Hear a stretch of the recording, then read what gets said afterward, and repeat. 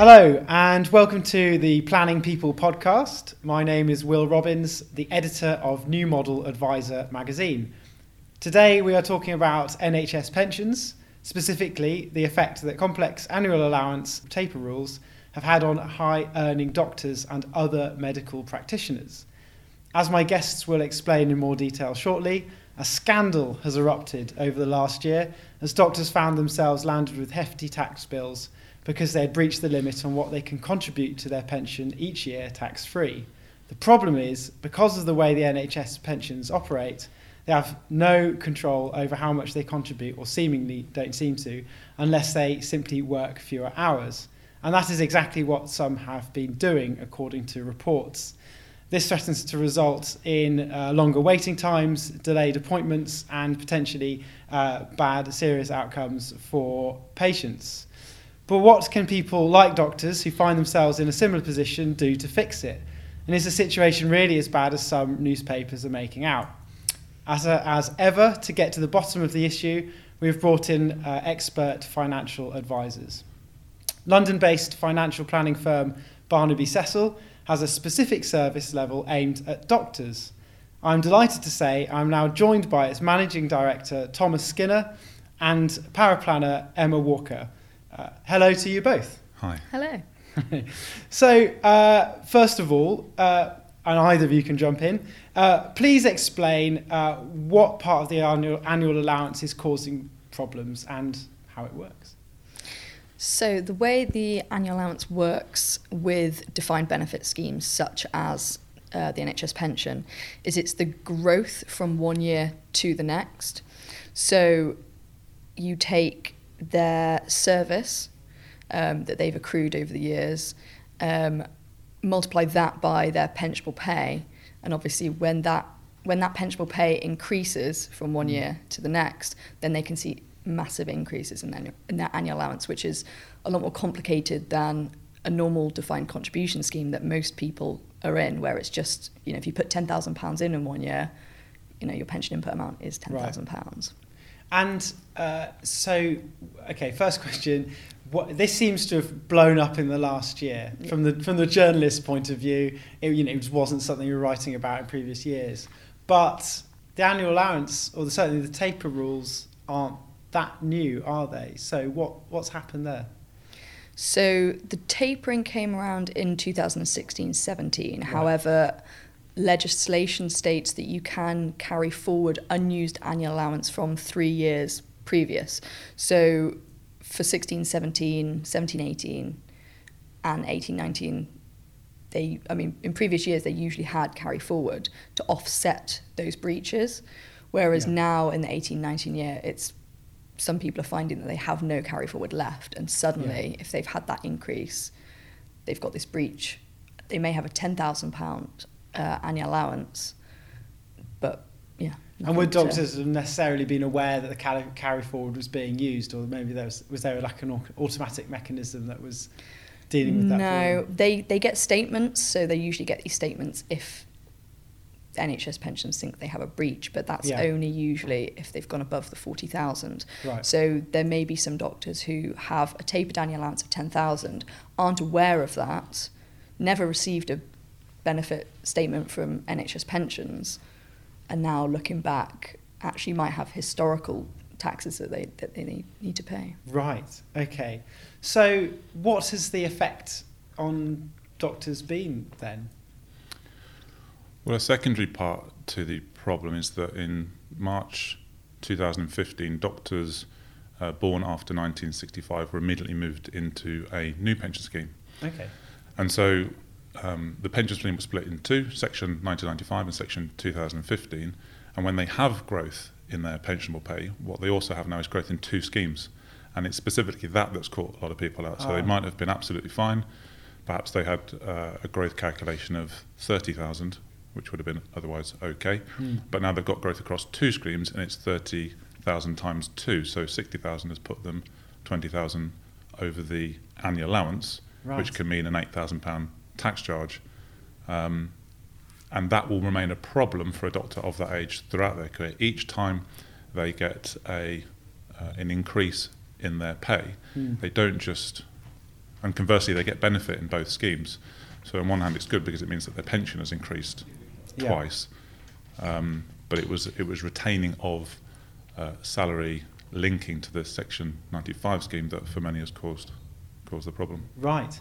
Now, when that makes sense as far as it goes, but tell me this: the doctors seem to have no ability to just tell the pension scheme that they don't want to quote unquote contribute each year. So I think this is to do with the way that defined benefit schemes or public sector schemes work.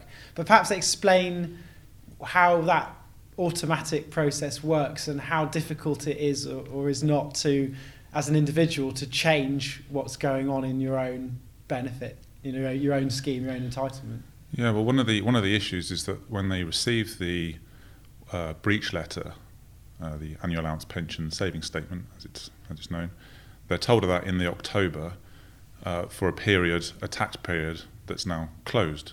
So Right. they're told of the problem after a period of time where there's nothing further they can do about it.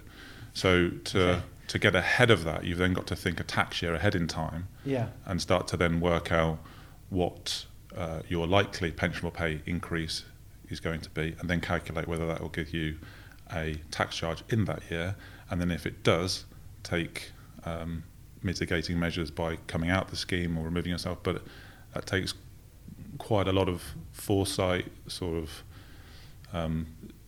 planning acumen to be able to calculate that far in time. Most people are reacting to a tax charge, after which there's nothing further they can do about it. So, and what would be if you were to take action? Because what I'm talking about here is obviously the reports that doctors have been cutting their hours to cope with that. So, is that the only action available to them? Surely not. They can incorporate earnings. So, if they are able to retain their work from a private practice within a limited company, they can distribute either a lower percentage to themselves because they're a lower shareholder of that company. Maybe a spouse might take 90% of the earnings from that company, or retain the money within the business. And in some cases, they may qualify for entrepreneurs' relief if the money is rolled up in the company. There are certain factors they need to consider with that. But what retaining the cash within the company will reduce their earned income in any given year. So even somebody with a small private practice of say 20, 30, 40,000, just simply retaining that money, that cash within the business can can completely ameliorate the charge in future years. That can solve it. So they can use that private practice. I hadn't appreciated that.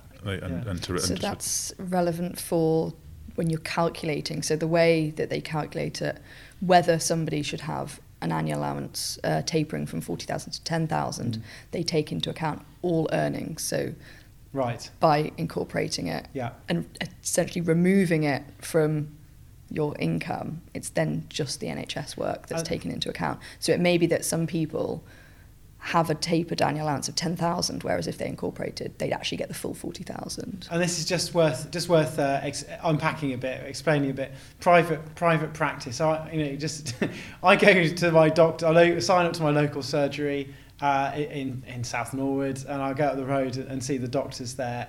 And I just think that's my GP. That's my GP surgery. Is that run? Just explain. Are those typically run as a business in their own right? Forgive my ignorance of the way these things work. There are looking at GPs and consultants as members of the pension scheme. There are two groups of individuals we are discussing. The GP, which is a self-employed individual and has for 75 years contracted their services back to the NHS. Right. So they have a different structure to how their business is operate, how they receive the money, how they declare their taxes. And just to make things even more complex, they also have a totally different pension scheme to consultants, calculated in a completely different manner. Right. So they in some ways have even less flexibility because their earned income, doctors are not allowed to incorporate as a limited company. Right. And so their income forms part of a partnership, and therefore it's harder for them to switch income on and off. A consultant may work a weekly programmed activity contract and within that week, there may be sufficient time to work overtime, maybe on a Saturday or maybe on a half day on a Friday, to do a private list. And it is that private work that they can then place through the company. Right. One of the issues that the NHS is having is that there's a taxation ruling called IR35, which means that effectively you can't walk into the same building as an employee one day and then walk into that same building the following day and declare yourself as a self-employed private contractor. Okay. And so previously hospitals would reduce waiting lists with something called a waiting list initiative, and would use these to control the kind of supply and demand of the services that they offered. But they also are part of their earned income. And so it's the waiting list initiatives, it's the extra program activity above 10, which is a full-time contract. So many of them are doing extra work on top of that. Right. And it's the extra work that they're then dropping as well, in the hope that then leaves their earned income on or around 110,000. And the reason why 110,000 is relevant is because when you're calculating pension growth, if your earned income is below 110,000, you don't take into account the pension growth for tapering. And so if you can maintain your earned income below 110,000, you can in many ways solve your pension problem. Right. And sorry, and I have a stupid question, which I think I've already asked like 3 times. Why not just stop contributing to your pension? Just doesn't work like that. You can defer membership, and if you come out of the scheme, then you lose valuable things such as death in service benefit. But ultimately, you've then got an individual who each day they spend out the scheme is poorer in retirement for doing so. And so it is something that should be done reluctantly. Yeah. And of course, they can always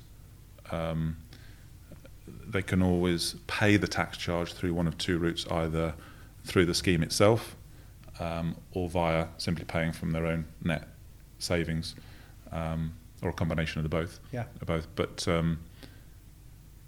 there is a danger, of course, that there's now a generation of doctors who have lost confidence in the scheme and have deferred, and we've had people call us in their mid-30s and say, I've now left the scheme because I don't fully understand the issues.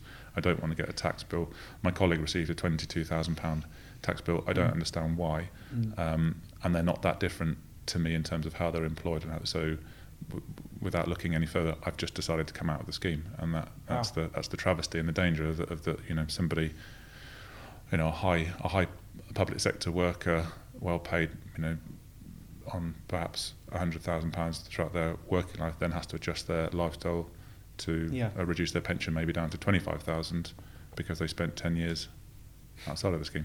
So, terrible result for pensions policy, and does nothing, as you say, to secure people's retirements. So what has the NHS done, if anything, about this? What's the reaction from the NHS or government, I suppose, to this problem? Well, there's several players involved. You've got the Department of Health, you've got the Treasury, you've got the government. Obviously, there is distraction amongst Parliament at the moment. Right. So it's the can is certainly getting kicked down the road by almost everybody.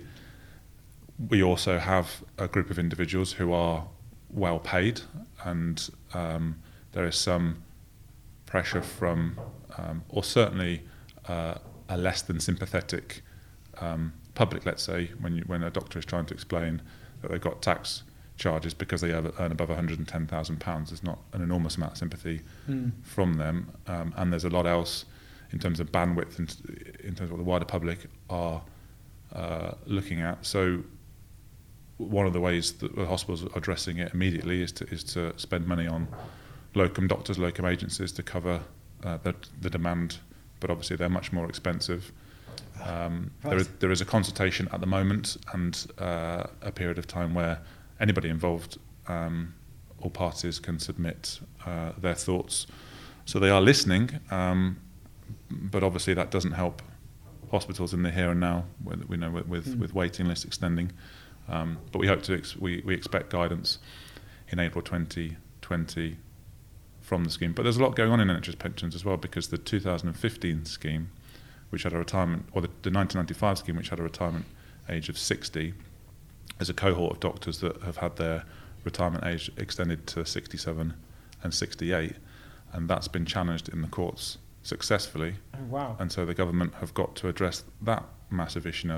And that was changed by the scheme. All public sector schemes. That was part of the. Was that part of the 2010-11 reforms? Yeah. So there would have been a long period of consultation where they looked at how to address the fact that you have individuals living for longer. The scheme's a period of a time where interest rates, gilt yields have all been lower, so these schemes are extremely expensive to run. Hence why so many in the private sector have now closed completely. And so the way of addressing that was to take a group of doctors and say to them, you can retain your benefits in the old scheme with a retirement date of 60, but the second part of your pension, the retirement date for that scheme is 67 or 68, depending, linked to the state pension age. Yeah, right. And in doing so, the government have lost the case upon appeal, because it's been decided, and they were warned at the time, that it breaches age discrimination law. Right. So we wait for further legislation on that as well. The Treasury have said that it's going to cost billions to put that same group of individuals back to retirement date of 60. Most consultants, most doctors, most NHS scheme members would probably accept that there needs to be some form of compromise there as well, unions included, but it remains to be seen. Wow. But from a planning perspective, when you've got individuals who are trying to make decisions now as to how to pay tax charges, and you don't know, there's a lot of confusion. I mean, there have been some proposed new rules. I mean, I'm just looking at articles we'd written about this, and there was one which I think came from a government department, which would come into effect the next financial year, which would just the way we wrote it would allow senior clinicians to set their exact level of pension accrual at the start of each year. Employers would then have the option to recycle any unused contributions back into the clinician's salary. That was the way we wrote it at the time. Is that familiar to you? Number one, is that going to happen? I mean, I don't know if it's going to happen, but it would work, and if doctors were proactive about going to a professional that could calculate what they should pay in for that year and then state that to the scheme, then it allows them to get the accrual but without paying the tax charge that they may not have money to pay.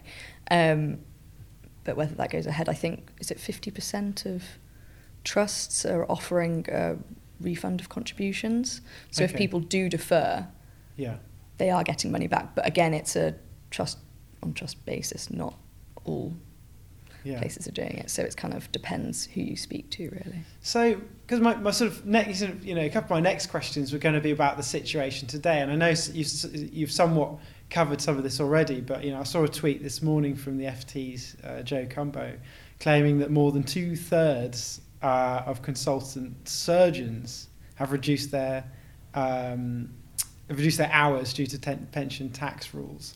I mean, it seems very much like this is getting worse rather than better. I mean, interesting to say, sort of, as a snapshot today, maybe you could sort of bring it onto the planning side. Tell me about your clients. Who's coming to, what are they doing? Who's coming to see you? And what you're trying to put in place for them. Senior consultants, usually over the age of 50, where they're seeing increases in their pensionable pay from their consultant pay threshold. So they're kind of like banding for consultants. So those that are high earners that are worried about exceeding the lifetime allowance are getting letters to do the annual allowance, and also are at the age when they're having to consider what they want to do in the future. So, maybe they want to taper their hours down because they don't want to be working full time, and how that's going to affect their pension. Whether, if they want to take a sabbatical, how that would affect their pension, and and whether they could save in the meantime to make up that loss. So just lots of different scenarios. It's the 50 to 60 kind of age range where they're really starting to think about their pension, because I think before that, and also before all of this blew up in the news, it wasn't really something they thought about. It happened in the background, but it was never at the forefront of their mind. And I think now, it's having to be. So they're thinking about, it's causing them to think about pensions more generally, which is interesting. So, you talk about what you're advising clients to do, but it's interesting, you have, as I mentioned before, you've had this medical services niche. You go on your website and you can click down, you have a few there, sort of I think tech was one of the, media maybe, am I wrong? Yeah. And medical is right there at the top. So did that exist before all this, or have you sort of developed it as a result of seeing all these problems come through? I think any final salary pension scheme is quite a complicated and abstract concept in itself, in terms of people paying, the workers today through their contributions, paying for individuals in retirement. And doctors are clearly all very, very bright, but it was the one aspect of their finances that they paid little attention to, because came out of medical school and everybody told them the pension's brilliant, you should definitely be a member of the pension scheme. And it was, and it still is. But over a very short period of time, everyone's had to become almost a mini actuary because of the pension legislation, the changes to the pension legislation, and also the changes to the tax legislation. And if you're sort of 48 to 55, you are beginning to think about that next stage in your life. But all of a sudden, what would be a fairly gradual process with planning, I'm thinking of, the individual might say, I'm thinking of dropping a day a week from 60 onwards, and what would the implications of that be? So that in itself is a process, but almost overnight they've completely lost touch with how their scheme works and how their retirement is going to look. Right. And understandably, there's a tremendous amount of anxiety amongst doctors and anybody in a final salary scheme because of those changes in what is a really important aspect of someone's life. Retirement is supposed to be a period of time where you worry less and you relax a bit more, and you kind of you enjoy the fruits of your labour, as it were. And it's the one thing throughout their working life. All three of us are probably in defined contribution arrangements and have had or have a working knowledge, whatever your, in terms of how your pension works. But it's something exactly. You'll talk to your friends about what funds you invest in and various strategies, and that's just completely alien to most of doctors, because it was so far removed from how their pension planning worked. And from our perspective, what people are looking for is binary solutions. Should I scheme pay? Should I retire early? Should I drop PAs? How many PAs should I drop? The program activity, which is the number of essentially hours they work during the week. Right. And you can't give binary answers, because even if you had two people with exactly the same set of circumstances, when you present the information to them, how they feel and react to those implications because of things like longevity within their family and all those sorts of things, and their view as to whether they would prefer to have a less pension but more cash today, and so there's many factors to consider. That you can't just say everybody should do this. And again, that's not something that they're necessarily used to, because certain things in their profession lend themselves to very clear and defined guidelines. And they don't necessarily like hearing "it depends" to most of their questions. I have to say, I don't like hearing that from my doctor either. When I get the results about when it depends. How long do you want to live?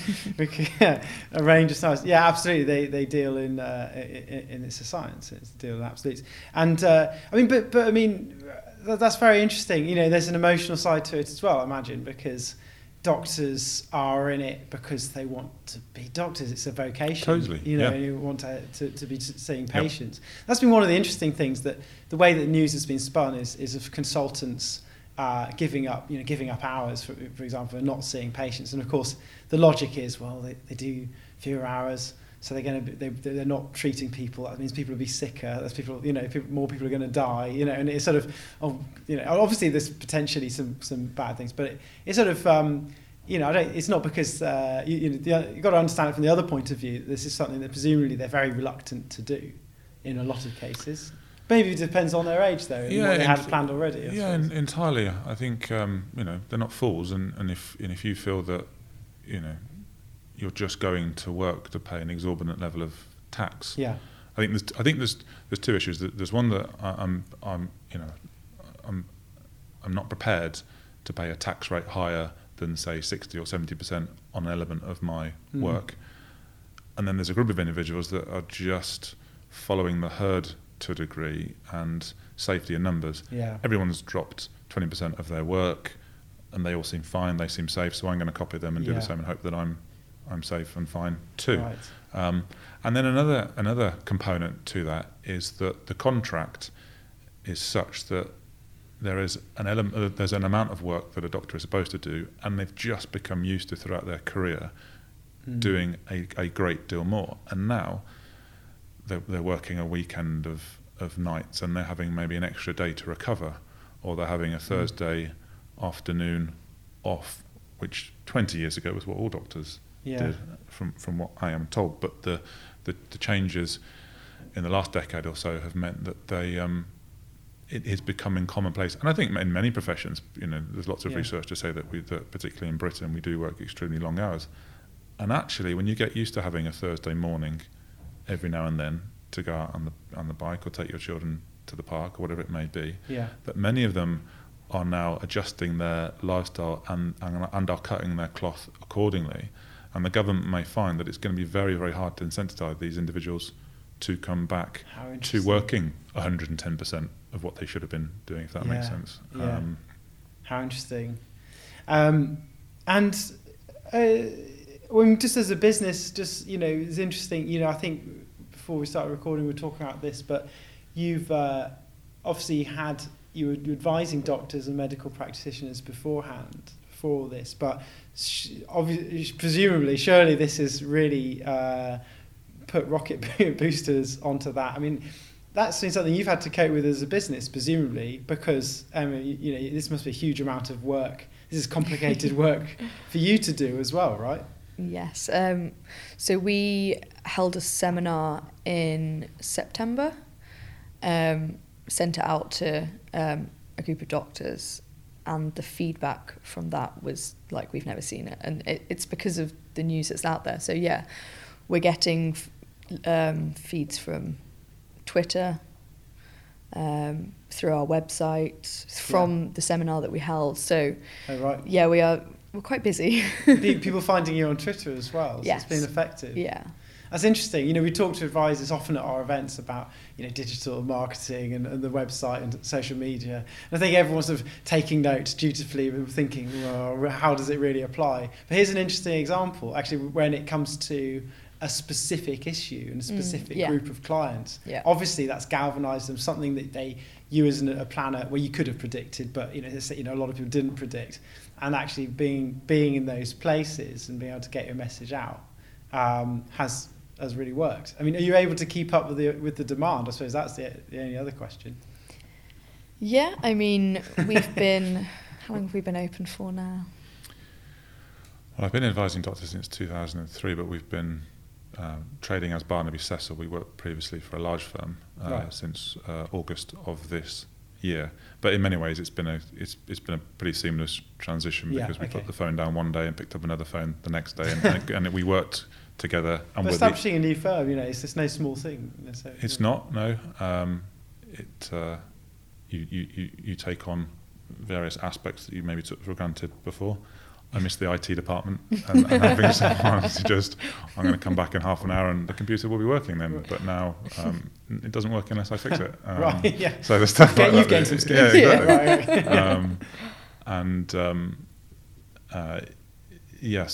So we try and be another resource. So if someone's going to sit on hold for 45 minutes trying to get through to the NHS, pension call centre, which is obviously creaking under the strain. Yeah. It might only take us 10 seconds to answer the question, so we try and be another Right. pair of hands, because I used to take the view that, well, it's taken me 15 years to learn this, why should I share it? And then I went to a couple of sort of planning conferences and realised that wasn't necessarily the mindset, because you're not protecting your commercial value by sharing an answer that could be found on Google, but the person wouldn't necessarily know where to find it on Google. Yeah. I wouldn't want to share Emma's spreadsheet because there's obviously a commercial, and we spent many years developing that. But everything else, is available, and we should share it, and we should share it with other planners as well. And that, so that was the key change in terms of the service that we offered. I, like most financial planners, can articulate concepts quite well, to like broad abstract concepts over big long periods of time. Emma's background is in mathematics, and we met in 2015, and I could see her skills in Excel lent themselves useful to both final salary scheme planning, but starting to then look at various drawdown strategies in retirement for tech clients and solicitors who are dealing in much the same way with many similar concepts, and like most people just don't want to run out of money in retirement. But Twitter's been brilliant as a thinking space, because obviously you can only consider in deterministic modelling, as it's known, whereby you essentially are defining the variables in a infinite range of possible outcomes. So Twitter's great for offering up, well, I'm going to approach this and I've agreed that with a client, and can anyone think of any flaws in my strategy? Oh, I see. So you're putting yourself absolutely. Yeah, it becomes a suitability letter online effectively, and people then say, well, what about this, or what about that aspect? And there's always an angle that you hadn't thought of, and people are very, very generous with their. That's really good to hear, though. That's really good to hear. I think that is one of the things I've believed in the advice profession, is being good at, being capable of, and it's good to see that happening on Twitter. There's a lot of arguments on Twitter as well. So nice to see, but there's some positive things coming out of that. And so that's great. So doctors will be able to, someone will be able to get in touch with you.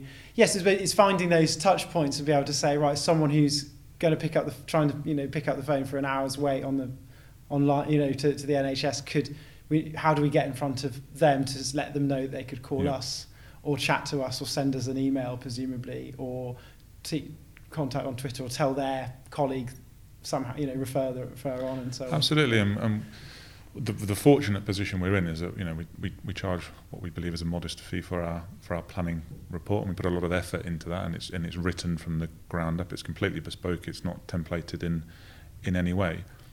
But we're fortunate in that we can't offer that to everyone, and not everyone needs it. So we'll do a lot of kind of screening and explain to somebody, well, the report might be of value to, but probably not for 3 years based on what you've told me, based on the information you've given me. But come back in a year's time, come back in 3 years' time, and we'll have a look. That's interesting. So how long would you, just have interest, just not because there's a black and white answer, but how long would you spend with someone to try and find out whether you can help them or not, or to tell them actually you're not going to get some value from us?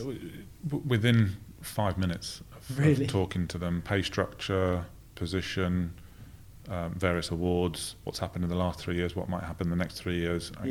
Quickly get a feel. Have you got a personal pension? Get a feel for, right, we can help, or actually you're fine. Don't worry about it. And sometimes just to hear that, is reassuring to know. Yeah. And also, I think we're doing. Somebody read a report recently and said, I feel so. It's one of the nicest things that anyone said recently about the work that we do. They said, I feel so much better about life because of your report, because there were some bad things, and there were maybe 2 bad things in the report, but there were 8 really positive things. And it's we are focusing on the tax charge, but you are also going to be able to do 90% of the things that you love to do when you retire, anyway, even with all these issues. And therefore, it's understandable when people focus on, the perception that the whole thing is about to crumble and fall away from that. Actually, there's a couple of issues, but by and large, it's a fantastic scheme, and I'm sure it's a fantastic job and a fantastic career. Interesting. And just finally, just one of the things I wanted to ask was,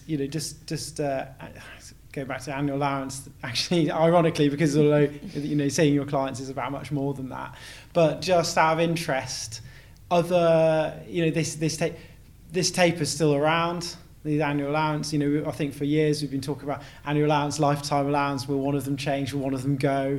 Usually, when there's a budget, there's an opportunity for one of these things to change. I'm not sure if we're going to. I'm not sure if we're going to get one this year or whatever.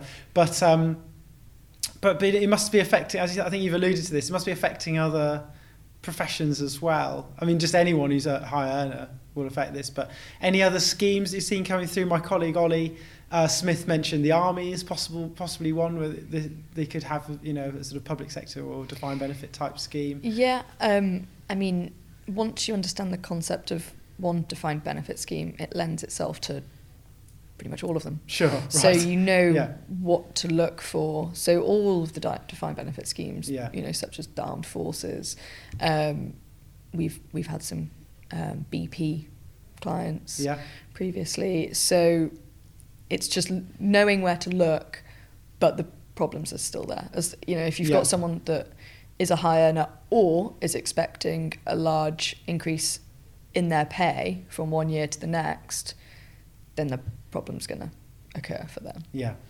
It's fascinating when you work with firms such as BP, when obviously they value their key workers, their top people, and effectively say to you, we need to stay at the right side of the law, and as long as it's vanilla and it's legal, tell us what we can do. How can we help this person?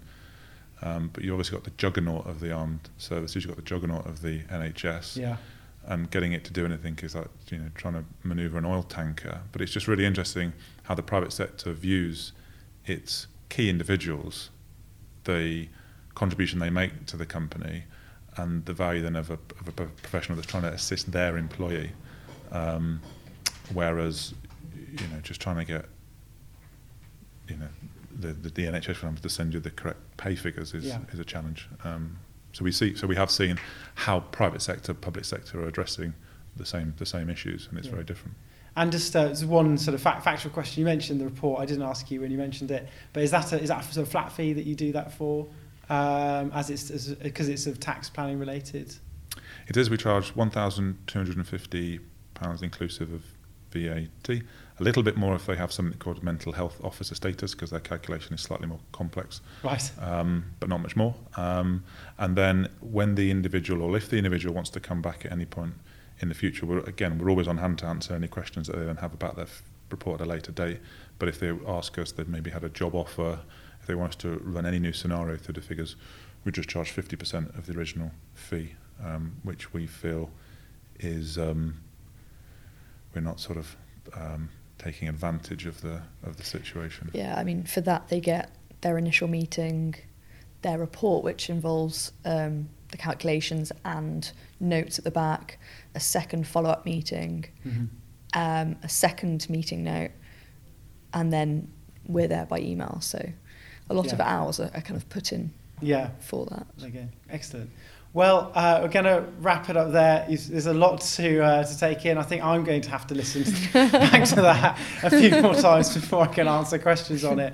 But let's say, thank you very much for coming in. Very detailed and very carefully and clearly explained to me. So, Thomas and Emma, thank you very much. Thank you. Thanks for having us. Thanks for having us.